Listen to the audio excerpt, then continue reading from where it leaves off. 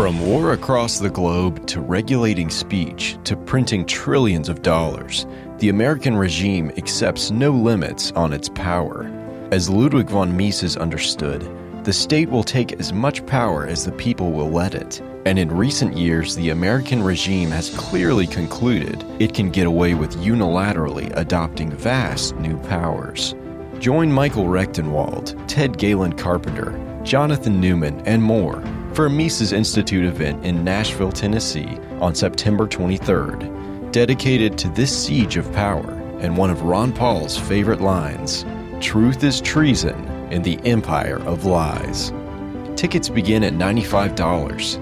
Get yours at Mises.org/Nashville23. That's MISES.org/Nashville23.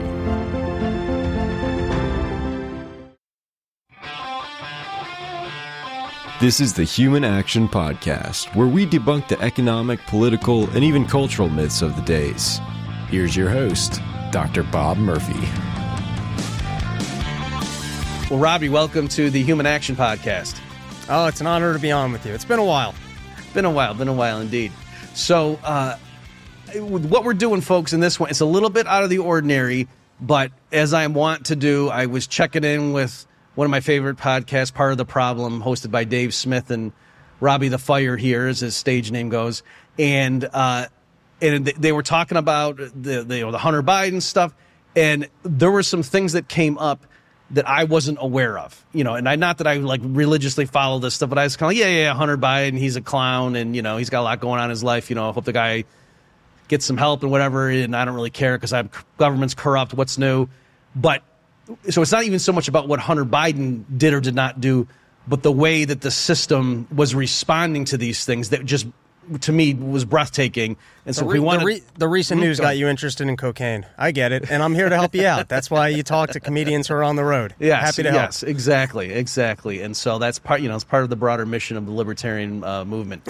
So that's what we're doing. And again, if you want to tie this into, I guess you could say, hey, this is case study of why the state should not be in charge of law and order, especially when it comes to matters pertaining to itself. Just the idea that we're hoping that the Biden administration does a good job getting to the bottom of whether Joe Biden did something bad a few years ago seems kind of goofy, but that's where we are. So with that caveat, let me just go ahead and introduce. So we're going to play some clips here, folks, from some of the things that Dave and Robbie talked about in their episode, and just have Robbie comment on it, and we'll get to the bottom of some of this. So this first clip we're going to be playing is from Matt Gaetz, and I believe he's talking to Durham. Is that correct? In response to the Durham report. So before we play it, can you just, the deal is what? There was the Mueller investigation, and then that was then viewed retrospectively as sort of a witch hunt, and then is that what the Durham investigation was to see? To give a little bit of context here. Yeah. So for 3 years, we were listening to, hey, there's Russia collusion, Donald Trump might be a Russian asset, and they were running this Mueller investigation. It comes to the end of the Mueller investigation, and after really not letting Donald Trump even have a presidency because he got very wrapped into this storyline of Russia collusion, it turns out the entire story was just fake. And I don't know if you guys remember just how much of a focus that was of the news cycle up until basically COVID started of, oh my God, Donald Trump is a Russian asset. That was literally every day you turn on the news, and the Mueller investigation. The walls are closing in. They kept saying the walls are closing in. There's going to be indictments any day. That was a big one, and the Mueller investigation was some of the big-time players who had high-time positions like at the FBI. You had big prosecutors. They spent $32 million, 2 years, and then they came forward at the end of it, and they said, we don't have enough information to move forward with like an indictment or a prosecution, but yet this doesn't mean that he's off the hook. And then as it continued to go on, we found out that the entire story was just nonsense. And so they charged Durham with looking into, well, what happened here, that there was an that we got to a point. And when you say charge, you mean gave him the task of, you don't mean brought charges against. You just said they charged Durham. I just want to make sure people who don't know who Durham is. Durham was appointed to look into the Mueller investigation and to look into, well, what happened here that we thought that there was enough evidence of Russia collusion. And why was this guy running an investigation for 2 full years that turned out to have nothing? What happened here? It was literally supposed to look into what happened that Mueller just spent 2 years crowding up the news storylines with, hey, there's Russia collusion, and it turned out that there was nothing. What was this hoax? That's really what the question was. This Russia collusion story turned out to be a giant hoax. What happened? And to give a little bit more context before we play this clip where Matt Gaetz is essentially accusing Durham of running the cover-up scheme for what happened in the Mueller investigation, it's also important to note one of the other investigations that Mueller was a part of, and I don't know if even you know this, but he ran the investigations for the CIA torture scheme basically for the entire Bush run, and came forward and said, no problems here. So it would seem like Durham's job within the deep state and the government is essentially to go investigate what happened beforehand and said, well, we did our jobs, we looked into it, and now we can move on. Maybe some mistakes were made, but these are all well-intentioned people and blah, blah, blah, blah, well, blah. not just mistakes were made, but no changes have to be made moving forward to prevent these these mistakes from happening again. Okay, great. And so, with that set up, and thank you, Robbie, Clay, can you go ahead and play this clip for us? That you're disappointed that the FBI didn't cooperate more, right? That was your testimony. Said that. Yeah, so we're disappointed too, but the difference is when regular folks do things that are wrong and unlawful, there's typically greater effort to try to get those people before a grand jury to utilize criminal process where appropriate, not for other purposes.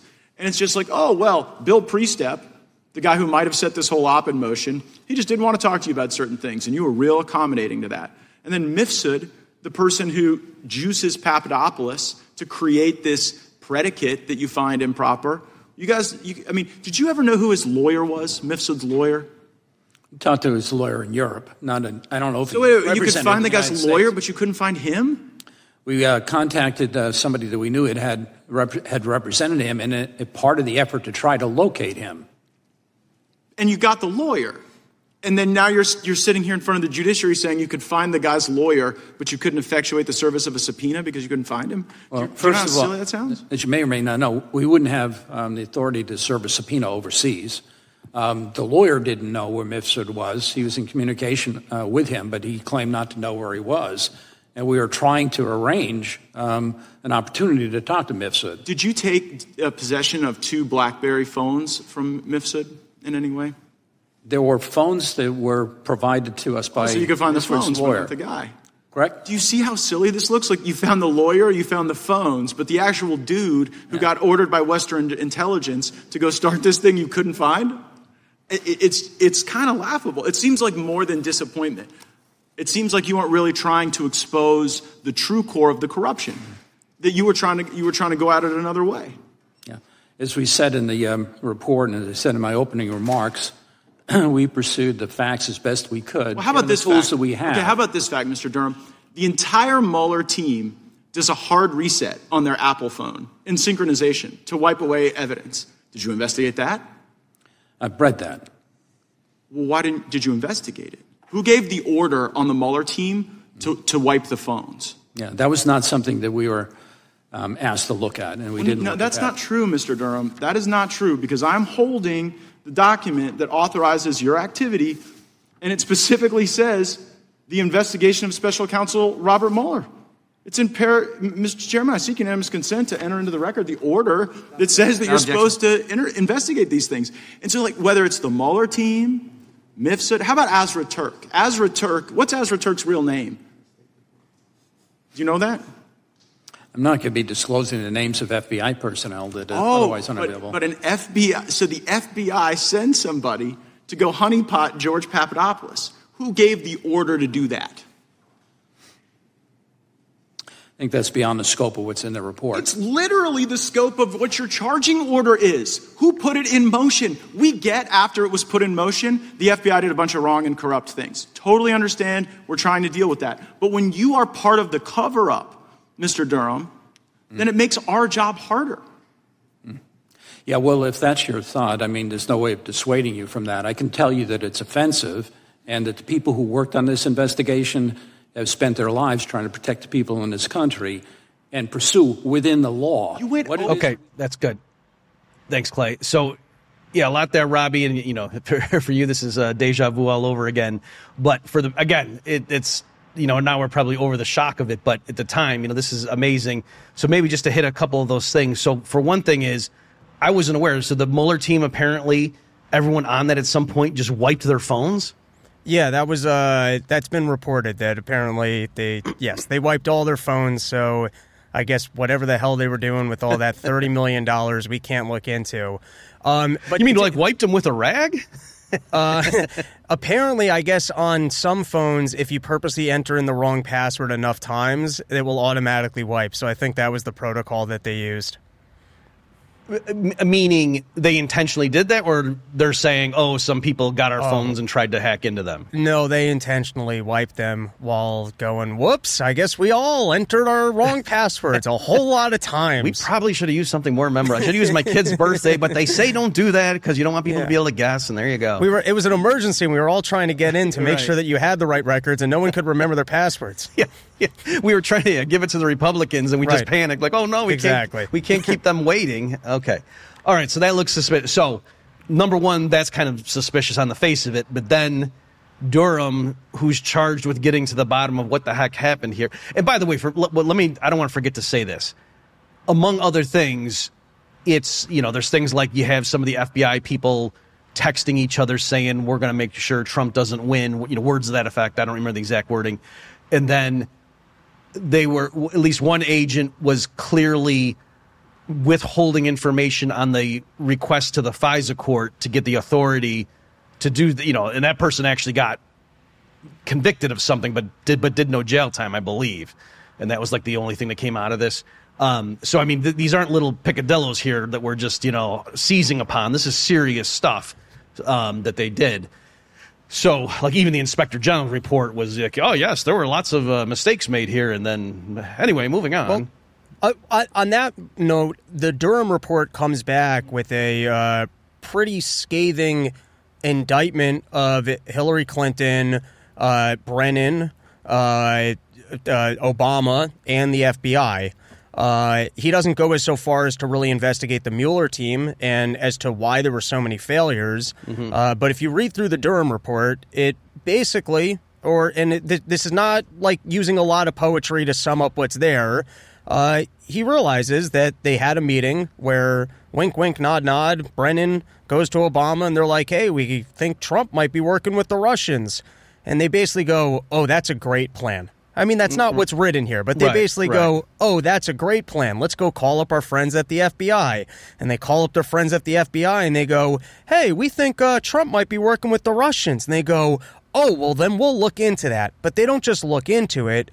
They start trying to fabricate the evidence that they have a reason to open up the case. And so what they start doing is using the Carter, no, it wasn't the Carter page, but they start using the Steele dossier, which was paid for by the Clinton campaign, as their signature piece of evidence to then void most of their processes for opening up things such as FISA warrants.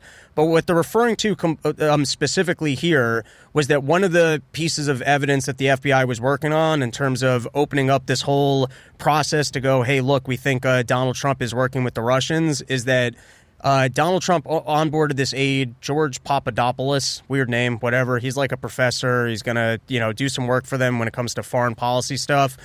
He's out in Russia and he gets a call from this professor guy. The guy's also got a weird name. The name that he mentioned like 12 times there. I have it written down if you give me a second. What was the name that he mentioned 12 times? Like Nimbus or something? Yes, Mifsa, or whatever that guy's name is. So you got this guy Mifsa, and then you got that lady that he mentioned also. So essentially, he's out. This professor brings him into his office and goes, hey, I might be able to get you guys some information. And then later that night, an FBI agent, who the New York Post is basically claiming is some hot chick who is being like, hey, you give me this information and I'll sleep with you type deal. Oh, that's Azra Turk? That's Azra Turk. She's some hot chick working for the FBI, sent to meet him at a bar, and essentially the FBI is drumming up its own investigation, and so they're creating the information that they need so that they could pretend that there's a loose affiliation between Donald Trump and the Russians so that they can be parading the storyline in the news for the next 2 years and investigating Donald Trump. Okay, let me see if I get this right. So, what no one disputes what happened is this FBI, either literal agent or just someone working for the FBI, codenamed Azra Turk, who apparently is an attractive female, approaches Papadopoulos and says, "Hey, I have information that's hurtful to the Clinton campaign. So I'll give it to you." We gotta make some distinctions. Okay. That guy Mifsa certainly did that. Okay. And so the accusation somewhat being lobbed by Jim Jordan and what's his name here, Matt Gaetz, is, well, was that an FBI agent also? Like, just to take a step back, we know for sure that the deep state was working to create this storyline that Donald Trump's a Russian asset. It was a dirty trick played by Hillary Clinton looking to win a campaign. And then once he got into office, they managed to parade this in front of us for 2 years. And they really made a lot of noise, which helped them win the next election because everyone was just sick of the reaction to Donald Trump because there was so much noise being made that people just didn't like that climate. And he wasn't able to push his policy agendas. So we know for certain they got together and they violated policies such as the way that they do search warrants, and they created this storyline. They made it loud enough they were able to stick Mueller on him. We know that for certain. Now the question is, well, what tools did they use and how much evidence did they fabricate in order to get this thing started? Who was involved? Like, what characters were involved? Were they definitely breaking the law? And this investigation by Durham didn't really look into that. And so one of the things that he apparently overlooked was who was the Mifsa character. Was that someone who was actually hired by the FBI? Like, why did this Mifsa guy just call him up, have the meeting in an office? That was your signature piece of evidence. And now that guy's fallen off the face of the earth and nobody can interview him. And at the same time that you got this Mifsa guy, you've got this hot lady who's meeting him at a bar, working for the FBI, seemingly doesn't show up going, hey, I have evidence, but I guess is trying to get information about that meeting. Like, I don't exactly know what her clear purpose is, but it does highlight the fact that the FBI was for some reason targeting Papadopoulos for information, which would bring more evidence of what I'm saying of the FBI using its agents to create its own news. And it's essentially entrapment. Right. And so Gates's point is, Durham, you were just charged with investigating all this stuff, and you can't even locate the guy who is kind of at the start of all this. Yeah, and it goes, there was another video, people can look it up, but there was another segment where Matt Gaetz is grilling Durham because Thomas Massey gives up his time to Matt Gaetz to ask more questions, and he plays the video where Jim Jordan is giving I get so stuck up with names. He's giving Mueller a tough time, specifically about the Mifsa character. And he goes, why? Mueller has information about Mifsa and basically just refuses to answer. And Jim Jordan goes, that's fine that you're not going to answer us because we're going to do this Durham investigation. And this is the exact type of stuff that he's going to get to the bottom to. So when Durham is sitting here and going, well, that's not what I was supposed to do. Right. Jim Jordan was the one that orchestrated Durham running an investigation to figure out the Mueller thing. And he had a specific conversation live in Congress where he's threatening Mueller with, listen, we're going to figure out who this character was. So for him to sit here now and go, oh, well, that wasn't what I was supposed to be doing. No, the exact guy who hired you for the job said this is one of the signature things that we would like to get to the bottom of. And now 2 years and, I think it was $7 million later with 0 court cases won and 200 pages written up about, everything was improper and it looks like Hillary Clinton acted improperly and Brennan, but we don't have to make any changes and no one's being indicted or looked into. Mm-hmm. And if you go back and you watch Mueller, Mueller's a very smart guy. I once read this book by Chris Wray called, not Chris Wray, I forget the name. What's I said? I'm terrible with names, but it was Never Split the Difference. And he was talking about how Mueller was like the best guy at the FBI. Whenever there were like really intense negotiations, that's the guy that they would hire. When they hired Mueller to run the investigation, it was, this is one of our best people. He's going to sort through this all.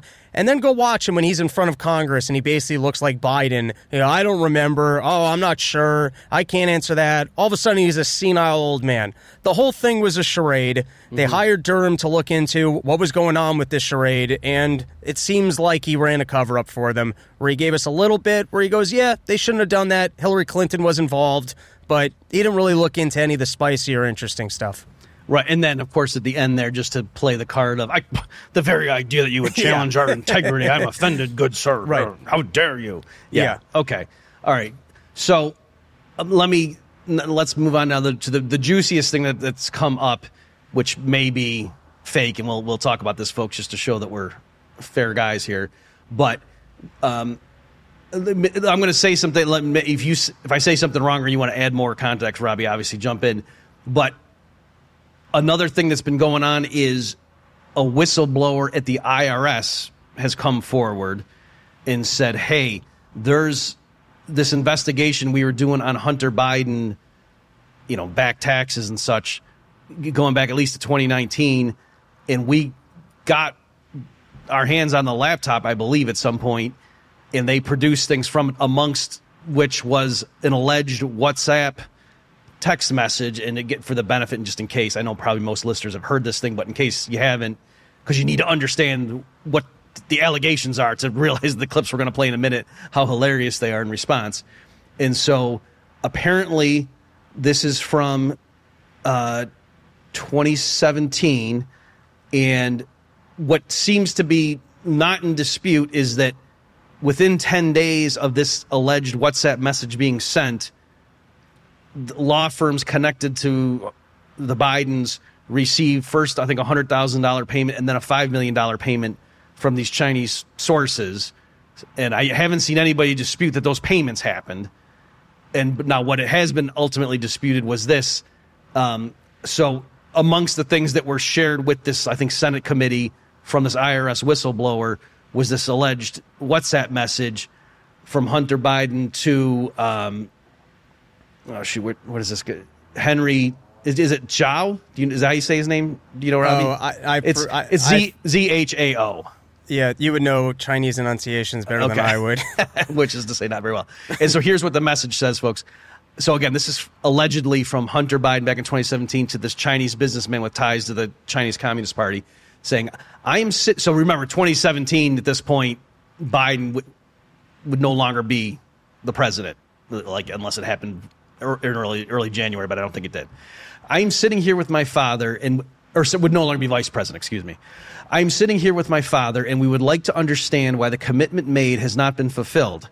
Tell the director that I would like to resolve this now before it gets out of hand, and now means tonight. And Z, if I get a call or text from anyone involved in this other than you, Chang, or the chairman, I will make certain that between the man sitting next to me and every person he knows and my ability to forever hold a grudge, that you will regret not following my direction. I am sitting here waiting for the call with my father. Okay, so now what's funny about this is the original response that I was seeing from his lawyer was, am I going to be able to find it here? Let me see if I can find it. Was saying that, I'm paraphrasing here because unfortunately I don't have the text right in front of me, but the original response from the lawyer was to say something like, we dispute that the president was sitting next to the Hunter Biden, and any verbiage coming from my client that can be proven to have occurred, it came at a state when he was suffering from a drug addiction. Right, so it was a very open-ended, vague sort of thing originally, where they were denying, but they weren't saying this is a fake message. It almost looked like, and I'm curious your reaction, Robbie, that they were realizing this could have actually come from him. We need to figure it out, and so their initial response was to say, we're not saying he sent it, but if you could prove that he did send this, well, then keep in mind he was, had a drug addiction at the time, so he was kind of not in his right mind, so that he shouldn't take it with too much gravity. Is that lining up with your take? For one, I even think the drug addict excuse is funny because 5 years ago that was just called being a scumbag. You know what I mean? That wasn't an excuse. That didn't excuse your behavior. The fact, I was drunk. I got into a car accident. Yeah, I shouldn't have been driving. That makes me an asshole. It used to be if you were an absentee filer because of your drug problem, he's a drug addict. That's okay. He's got the drug problem. The bad decisions that you make because you were on drugs are what make you a scumbag. If anything, that should be the lawyers shouldn't want to be bringing that up.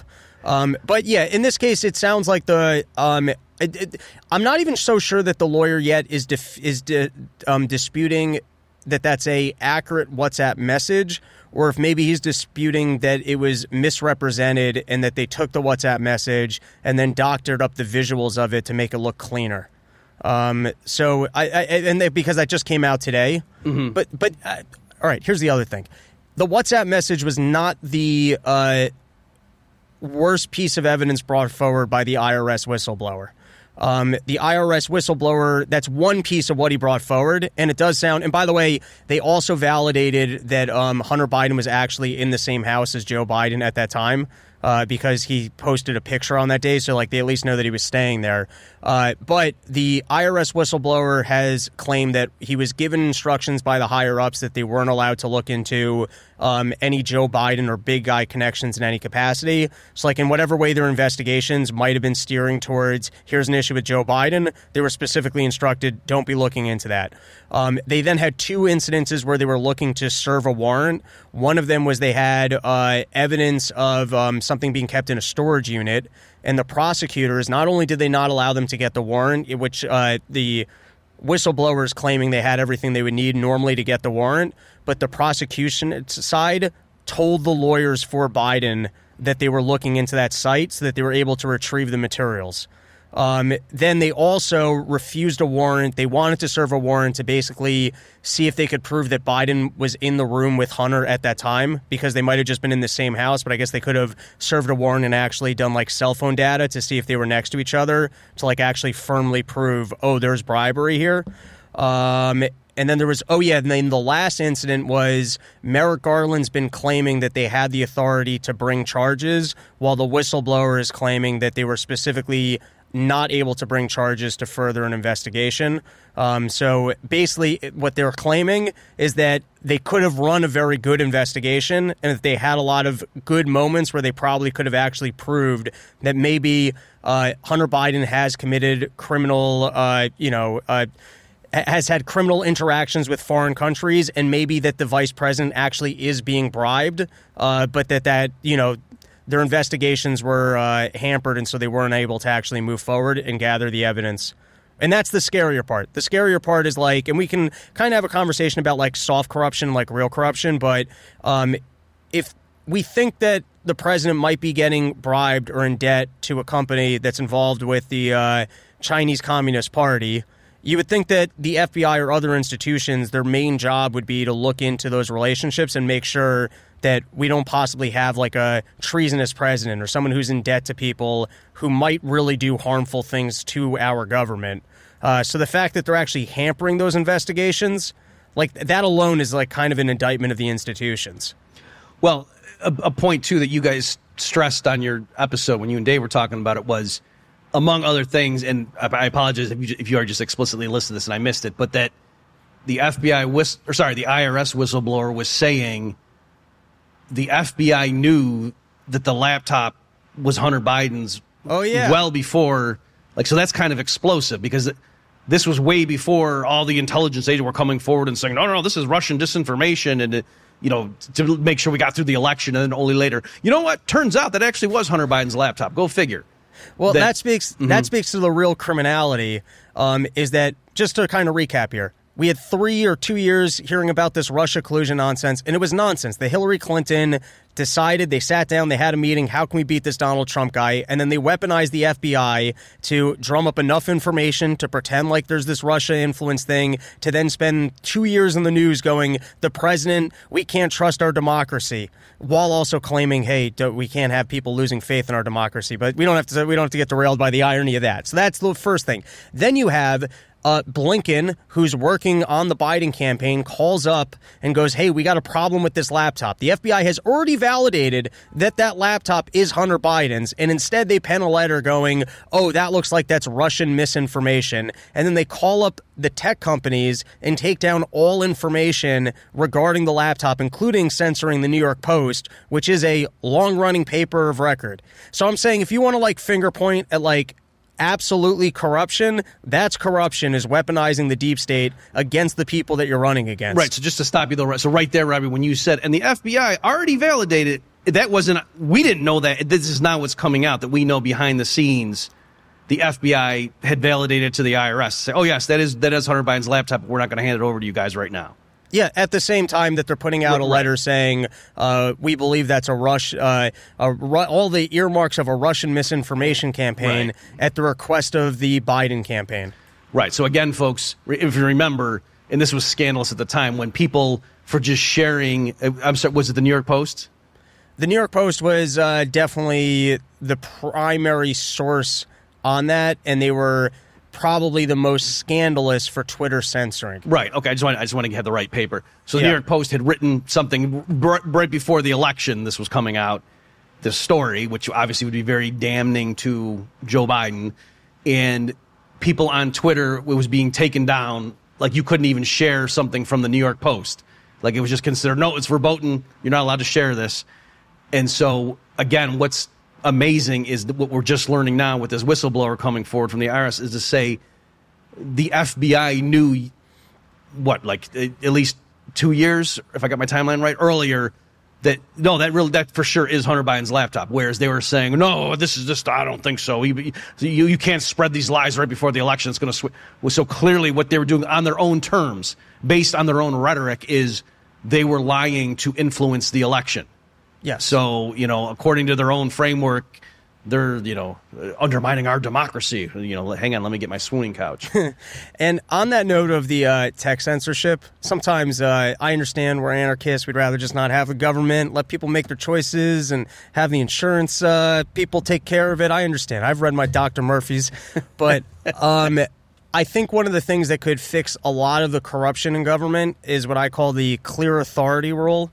And government does a very good job of the mafia thing where they get to call up Twitter and go, hey, we don't like that this is up there. Or, hey, have you looked into the fact that that's truthful? Or, hey, that might cause harm to people if you're publishing that information over there. So they always do a kind of a good job of going, well, we never told them they had to take that down. Mm-hmm. We never told you had to fire your employees. They always do a good job of being like, they threaten you, where you think you're being told something, but you're not actually being told it. And I think we got to flip we would solve a lot of this if we flipped the script, where it's like, if government's not allowed to make threats of intimidation, they have to actually tell you have to do the following under the following authority, so that you have a clear way to actually see whether or not that's legal. And there probably should be punishments if they're lying or they lose those court cases about having authority that they didn't have. I agree that would be a good rule, just like the Second Amendment is a good thing to have, and that's why there's no violation of gun rights in this country to this day. Okay. So let's not lose this. So I want to get the humor in here. So the next clip, folks, we're going to play, again, originally this explosive stuff comes out from the IRS whistleblower. The Senate hears this. They release it to the press, at least some excerpts of it, including this WhatsApp message that I just read to you. And we'll circle back and talk about the latest revelation. But at the time, no one is disputing. No one's saying, oh, that's clearly a fake. They're not saying anything. And in fact, so the press is asking the White House spokesperson about it. So Clay, if you're ready, can we play that clip? Kirby wouldn't answer James's question, though. Are you going to answer the question? I mean, not a reasonable question to ask, where the President of the United States was involved, as this message seems to suggest, in some sort of a coercive conversation for business dealing by a son. Is that something, if he wasn't, then maybe you should tell us. So here's the thing, and I appreciate the question. I believe my colleague at the White House Counsel has answered this question already, has dealt with this, has made it very clear. I just don't have anything to share outside of what my colleagues have shared, and so I would refer you to him and the DOJ. Just not going to comment from here. Text message. I will. What I can tell you is I know that my colleague has dealt with this. He addressed this at the White House Counsel. I just don't have anything else to share. I just answered the question. I just answered the question. Okay, you pause it there, Clay. Okay, so again, and I know you know this, Robbie, but I want to build up the dramatic. So, folks, in case you missed it, that the reporter says to her, "Now Kirby didn't answer this question, so we're going to ask you." This WhatsApp message, this alleged, that's kind of serious, right? That the sitting president of the United States is accused to have been on this deal. And her answer, no, we already answered that. All right? And I'm not going to say more from here. We already answered your question. So probably you're thinking they read some, long, boilerplate thing about this is a pending investigation. That's probably what you're assuming happened earlier in the day, right? So now, Clay, if you can play the next, let's see what she was referring to when she said, my colleague has already answered this question. The House Ways and Means Committee yesterday released documents, their authenticity nowhere challenged.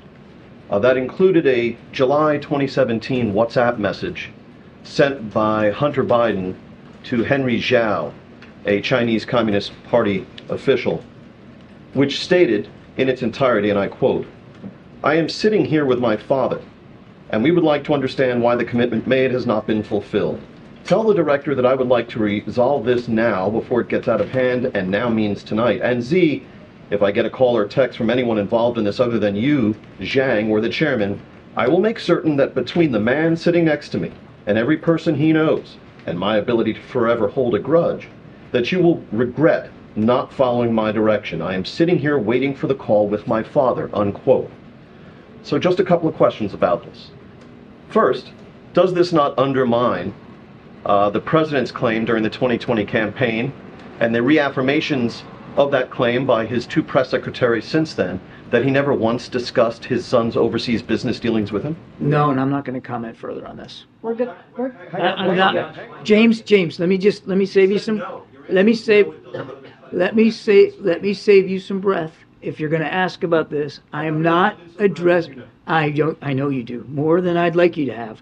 I am not going to address this issue from this podium. I'm just not going to do it. I'm not going to do it. The president obligated that speech. Thanks, guys. Have a great week. Okay, there you go. And he just, in case you're not watching the video, folks, and the guy just says, "Thanks, guys, have it," and he just walks off.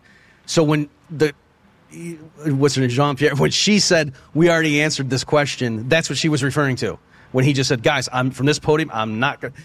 So go ahead. I mean, you and Dave had some fun about, he was saying, like, what if my wife found some other woman's clothing and accused me of having an affair? And I didn't even have to deny. The idea that you would challenge my integrity, you know what I mean? Like, right. At least Bill Clinton had the decency to say, I did not have relations with that woman. You know what I mean? Right. Like, he at least had the decency to lie and say, no, right. she's here. They're not even, and my take is, I'm curious what you, at the time, I think they were still in the internal huddle and realized we got to be careful because we can't come out with one statement about why this doesn't matter, because then if more stuff comes out that shows we were lying, so we got to kind of just remain in limbo here and let's just not say anything.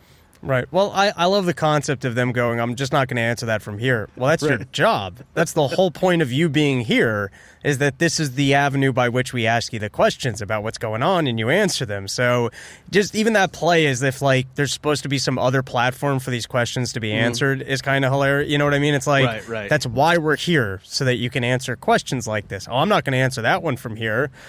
Yeah. And also there was like an undertone, like, especially, like, folks, if you didn't have to see the video, like, he has this smirk on. It's almost like they felt like they were fielding questions from Alex Jones or so, like, oh, here we go again. You guys think this WhatsApp message is a big deal or something. Like, no, this is a shocking allegation, and you should at least say that unequivocally, this is, of course, not true. This is no way this is true. This is completely doctored. I can't believe you guys would put this scurrilous lie. No, they're not saying that. And I think, again, because at the time they weren't sure. I think they were saying, yeah, that could be legit. We better be careful here. I think you're probably right about that. They didn't have their story straight, right? And they're like, that could have happened. So they realized, hey, we better wait until we figure out a defense. So let me just, in the interest of fairness, folks, real quickly here. So at the time, and I looked at the time, at least I think 5 days went by, and the only response from Hunter Biden's lawyer, and I had it in front of my face before the show, and I can't find it now, folks, but it was something like, this is taken out of context, blah, blah, blah. And any statements that can be proven to have come from my client, we must recall, came in a state of drug addiction, right? So he was basically, he wasn't saying whether this thing was true or not. He was just saying, if it turns out that you guys end up proving that this is true, then okay, then what we're going to say is he was drug addicted at the time. Right.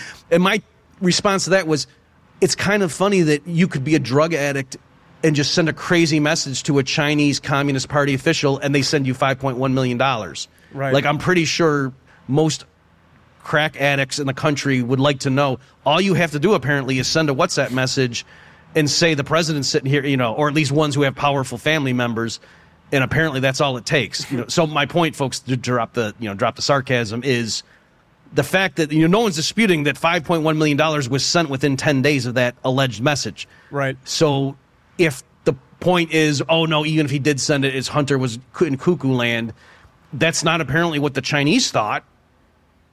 Well, I somewhat disagree with you in that I think Hunter could be very good at influence peddling, and so any single incident of influence peddling, he might be suckering someone. And it's a little bit like getting robbed in a drug deal. What are you going to do? Call the cops? Like if you think you're on with someone who's going to help you bribe someone, and then it turns out that like you don't actually make good on whatever your dad was supposed to do, what are they going to do about that? You know what I mean? You're still the vice president and president's son. They're probably not going to kill you. So it's like, how do they really get back at you for that? It's very possible that you could just bluff influence that you don't have. Where that doesn't work is like, it's kind of like a prisoner's dilemma type thing. That might work once. Mm-hmm. Like I might be able to get a payment from you once on the basis of, oh yeah, we're going to be able to make some connections for you, or we're going to be able to make some calls to make sure that you guys get the favorable contracts or whatever they're being bribed to be able to do. You could probably grift once and go, hey, me and my dad, we're working together. Whatever you need done, I'll get it done. You could probably grift that once. I don't think you could grift that multiple times over and over, because I bet the word would get out, oh, this guy's grifting, him and his dad aren't actually working together. And the most current allegations are essentially that he made about, there's been like $30 million that have been dispersed amongst the family in shady payments. So these are all just allegations. I don't actually know that it's that, right, but that's the allegations coming from the Senate committee that's actually investigating this. I forget the guy's name. I think it's the guy from Kentucky, the Congress guy, other congressman from Kentucky who's kind of been leading the charge on it. But the point being, I understand how you could peddle influence that you don't have. And I also understand how you cannot even be working with your dad, but it's like a sales thing that you've got a fancy enough name that more people will take your calls, and then it's worth it for someone to be working with you. Even the Burisma case, which, by the way, is so clear-cut because Joe Biden got up in front of an audience and said, I threatened to withhold aid unless they fired a prosecutor. He said it in front of a live audience. He was bragging about it, yeah. Yes. We don't even need a... However, just like that even could be a form of soft corruption where you have a corrupt investigator who's going to give a company a hard time. And so the company is now going to hire basically protection from the Bidens, right? And so like that's not as nefarious as, oh, I owe I'm $1 billion in debt to a Chinese company, so I have to give them trade secrets, or I'm literally going to send them information or a favorable contract. You know, like there's a difference between influence peddling, which I understand how you could be lying about influence that you don't have, or it's almost like celebrity status. I could, for example, hire Tom Cruise's kid because he's telling me that he can help me get deals done in Hollywood, and he might have Tom Cruise might hate that kid's gut, but he might be able to make phone calls to other studio executives and go, "Hey, this is I don't know, whatever, Bob Cruise, Tom Cruise's son." And they might go, oh, wow, this might be an in for Tom, or this might be an in to this executive. Right. And so they're taking that phone call, which then sets up a sales guy's ability to be able to, like, I work in sales. A lot of it's just drumming up leads and trying to get people on calls. So if someone can get me on more calls, even if he has no other skill outside of the fact that he can get me on more calls, I might pay that guy. So I'm just saying, like, there's kind of like varying degrees of corruption, and there's almost like a tolerable level of just selling influence or pretending like what do I care? So some giant corporation in China paid Hunter Biden, a crack addict, because he managed to pretend like he had influence that he didn't have. But this goes back to kind of what I was saying with the clear authority rule that government does a very good job of being mafia and pretending, is that if they had reason to suspect that Joe Biden is full-fledged taking bribes from companies that have relationships to the Communist Chinese Party, which is probably every company in China. So let's just say getting massive amounts of money from a large Chinese energy corporation, you would think that there would be a division in the FBI specifically looking into what these people are buying to make sure that our government officials aren't being bribed. That's the real corruption story here, is that while not only are they trying to run those investigations, they're actually thwarting those investigations while they're happening and getting in the way of finding out whether or not the vice president has actually straight up been bribed or running some sort of like, you see what I'm saying? It's like there's a level of corruption that we can't, like, borders on my opinion being treasonous. And so the fact that the government doesn't even want to make sure that that doesn't exist, that's the real issue here. Okay, yeah. So, yeah, I'm glad you pushed back a little bit. So what you were saying, so my point was clearly these foreign business people / Communist Party officials, whatever they are, took it seriously enough to pay $5+ million. Right. But you're saying that per se doesn't prove that Joe Biden was sitting right there, because you could imagine if you're a foreign businessman and you're just not sure, and the guy's bluffing, and you don't want to take the chance. Like, if he's not bluffing, maybe $5 million to them isn't a big deal. That's a business expense. Do you know how much confidence cocaine gives you, Dr. Murphy? You don't think you can call up and make a bluff and go, yeah, I'm sitting in a room with my dad right now, you better pay me that money? He could have just been sitting there with his pants off just laughing because, his dad has no idea what he's doing, and he's like, I might get a paycheck right now for $5 million. Now, I'm not saying that did happen, right. And I also think that the length of time that these went on for would indicate I don't think you could con people more than once unless you're actually returning some sort of favor. But just these kind of one-off deals, I understand how you could be peddling influence that you don't have. Right. And also, just as a postscript on that, so later, like I think at least a full week had gone by, Hunter Biden's lawyer wrote a letter to this Senate committee or whatever where this evidence was brought forth and was alleging so let's see that. So Lowell, who I guess is one of the Biden's attorneys, wrote saying these screenshots of these alleged WhatsApp messages, quote, both include a photo of Mr. Biden, not from 2017, but from the White House Easter egg roll in April 2022, long after the purported message was sent. Both images portray the message in a blue bubble when WhatsApp messages are in green. And one image superimposed the Chinese flag for the contact ID, and then another one showed a dot, like as if someone was typing another message when the screenshot was taken. And he's saying that's what happens like in Apple's iMessage, but in WhatsApp, that's not what it would look like. So after a week had passed, they came forward to say, no, we actually think this is not true. Like, and look at these telltale signs to show this is a fake screenshot. So this is just annoying on both sides. Mm-hmm. The whistleblower certainly referenced a WhatsApp message amidst his claims. In the WhatsApp message, specifically, they were trying to get a warrant to basically see whether or not Joe Biden had been in the room. And because you would think this is actually very alarming if Joe Biden's directly involved in these kind of deals. And right. I guess with I'm insinuating that with cell phone data, maybe they could actually place the two of them as being in the same room when this is going on. Now, maybe you could still claim, well, hey, I was taking a nap and, we were doing some coke together. I'm old. I fell asleep. He was still sitting there getting after it. So the Hunter took my phone and went in the other room. Yeah. The whistleblower, from what I remember of watching the Fox News interview, was asked about the WhatsApp, and actually it was a little bit of like from me getting a read on it, it was a little bit of like a Weasley and not that confident of a yes.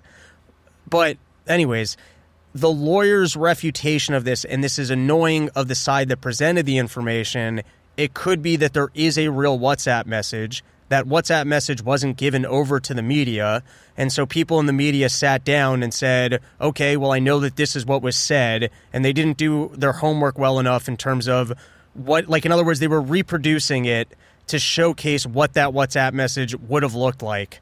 Now, as to why, if you're already taking the time to doctor up an image for dramatic effect, you don't actually look at what the WhatsApp platform looks like, I can't tell you. But what I'm saying is that message or a version of that message might have actually existed. And at the same time, we might be looking at a doctored and a badly doctored version of that. But it just happened today, so we'll see how that one plays out. Yeah, so folks, I did some research on this, and I tried to figure it out. So, yeah, for example, AEI, had a column saying, what's going on with the Bidens, and had a screenshot of this alleged thing. And it's true. The way it's presented, it looks like, oh, no, this is really, directly from his phone or whatever. This is the way it looked on his phone at the time. And, yeah, there is a headshot of Hunter Biden, presumably, that's tied to his thing. Yeah. And it's, I Googled the 2022 Easter egg thing, and it does look like that's what that photo's from.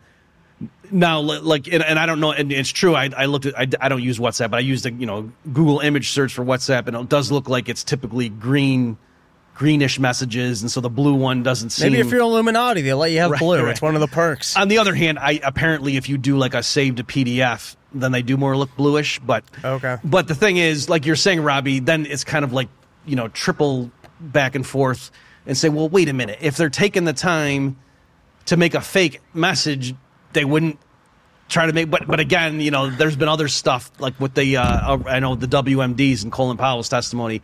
Some of that stuff was laughably fake. You know what I mean? Like you could just go in and look at it and see that no, this is clearly fake, and they went ahead with it anyway, talking to the UN. So the other side is, I mean, I don't understand why the news cycle is as short as it is, but maybe these people look at it as like a war of inches, where hey, we got this in the headlines for 2 days, and they don't really care if it just turns out to be. I don't know why winning 2 days of the news cycle is considered a victory to people, but I don't know. Maybe their time preference is that skewy. Well, but I mean, I definitely can say. Why? In other words, don't misunderstand me, folks. I totally get why they would doctor it. It was kind of like Alan Dershowitz. I don't know if you ever heard this, Robbie, but his take on the O.J. Simpson thing was he said O.J. Simpson was guilty. He killed his ex-wife and boyfriend, but he thinks the police planted evidence on a guilty man. And he said the police do that all the time because it just makes it like they want to make sure they get a conviction. Right. And so it's not an either or. And so here, I could imagine the Republicans thinking, oh, this is big deal, but we have to get the media in on it. And so how do you do like, why are you and I talking about this right now, Robbie? Partly because of that alleged WhatsApp message. So I could see why they would go ahead and make a fake WhatsApp just to really juice it. Not that the whole thing is a fraud, but just like to get people interested in that. But and why they would feel justified in that deception, thinking, no, these Bidens really are guilty, and we got to get people to see the truth, and this is the only way to wake them up. But again, my point was just, well, if you're going to go to the trouble of doing that, why not be a little bit more careful about it? But who knows? Right. Okay, maybe one last clip here, Clay, if you got. So, among other things, now the allegations that, wow, the FBI knew that this laptop was legit, and a lot of these intelligence agencies knew way ahead of time, and yet they came out before the election covering for the Bidens. This kind of raises serious concerns. And so here's what I guess this is a clip from Garland has to say about all this. Sorry, one more question. Carrie. Mr. Attorney General, Republicans in Congress have flirted with the idea of holding the FBI director in contempt. It's become a talking point on the campaign trail, the alleged corruption in the FBI and other federal law enforcement agencies. Do the American people have cause to be concerned about the integrity of the components of this Justice Department, and what do you have to say about how they're acting? I certainly understand that some have chosen to attack the integrity of the Justice Department and its components and its employees by claiming that we do not treat like cases alike. This constitutes an attack on an institution that is essential to American democracy and essential to the safety of the American people. Nothing could be further from the truth. You've all heard me say many times that we make our cases based on the facts and the law. These are not just words. These are what we live by. They are the foundation of the way we make these decisions.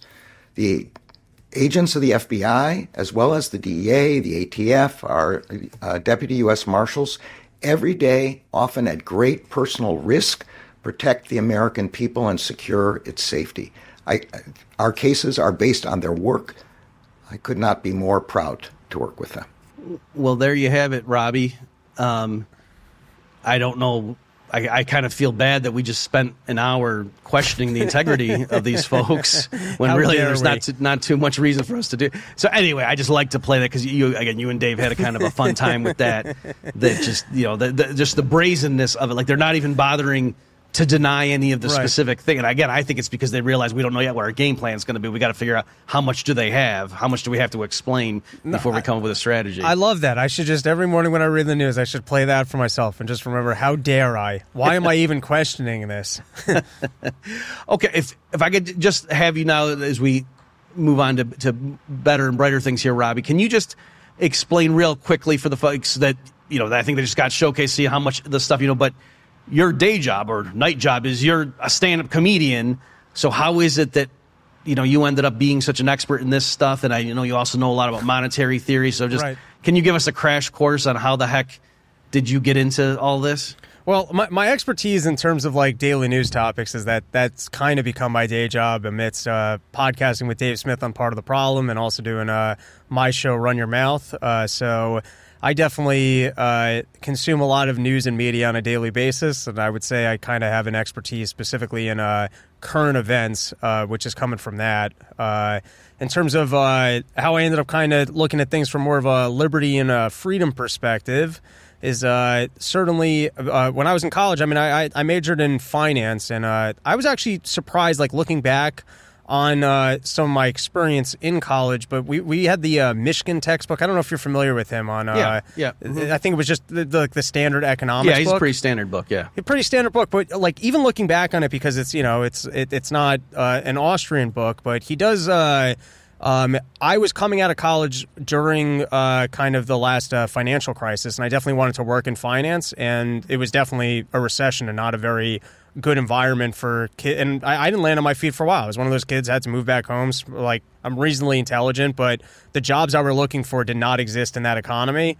And I read this is just part of it. It's not like the only thing that brought me to it, but I remember reading through that book just about credit asset bubbles and living through not being able to get a job because of, what government did to the housing market, and creating a recessionary environment and literally being mad. Like, it had an influence on my life. Like, I was now in a recession because of decisions that government made in terms of, artificially inflating the housing market. And like, I almost look back on that textbook, like surprised that they were so clear cut in kind of explaining earlier decisions and the way that it kind of created that credit asset bubble. So like, I'm just saying, like, that was definitely part of the influence, was actually very much being affected by a government policy, being interested in finance and like living through that. Okay. And so then what I assume it wasn't that Michigan per se cited, Rothbard or Mises. Definitely so not. Interestingly enough, and I can never re-find it, but there were, I would say there were really two things that, three things that really changed my education or my outlook in the biggest way. But one was, and this is so funny to me looking back, I was writing some paper in college. I don't remember what the paper was, but I came across an article, and it must have been off of the Mises website by George Reisman, and he used this. I've done Google searches for it. I've read more of his writings. I read through all of his blog or a lot of his blog posts, which really changed my opinion on like big topics such as socialized healthcare, gun laws. Like, there were he's got some like great essays that I don't know when I came across them, but literally like one for one, some big pillar of opinion that I had in my brain, I read his thing, and I was like, oh, I'm for the Second Amendment now. Let's get more guns. Or like, I literally read his article on healthcare, and I was like, oh yeah, that makes no sense. Let's bring that back to the free markets. But I had found him. I don't remember what paper I was writing, and he had some article where he was talking. I thought the word he used was dollar diplomacy, and he was really talking about American imperialism and kind of forcing everyone to have dollar reserves. And it was one of like the few times I read something and I was just like, that makes perfect sense to me.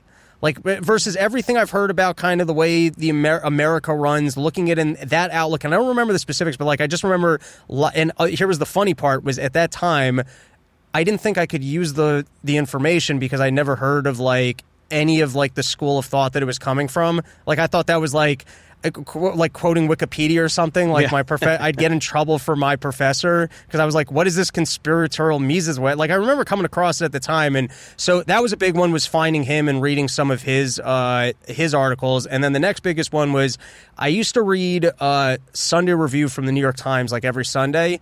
And that was like at the time, that was like the only thing I read. Like, I literally, like TV, whatever. Like, I never read anything, but on Sundays I would read Sunday Review because I don't know, trying to have a little bit more, like, they were just short essays about like just social topics, and that was kind of easily digestible.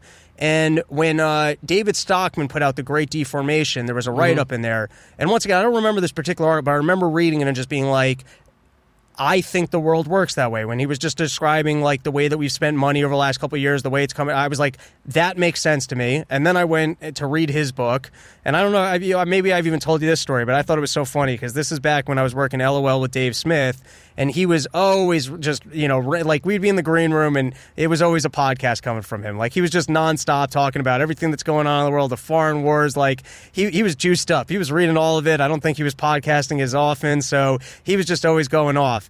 And I started reading David Stockman's The Great Deformation, and I was like, oh, look at Davy Smith Smarty Pants over here. I bet he's never even seen this book. And I was like, Dave, look at this book I'm reading, because I was all proud of myself and this big chunk of a book I was reading.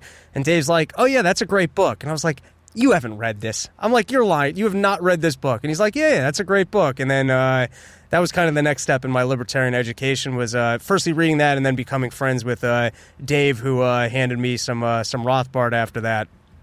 Okay, well, that's great. So I think I speak on behalf of the audience when I'm glad that you guys hooked up in that capacity and just do such a great job of, and I don't say this to patronize you in any way, but like you guys really do a great job of like taking this stuff and breaking it down and making it fun and accessible to the masses. So I applaud you for that. He's got a way better handle on the actual economics of it, but I bring my own angle.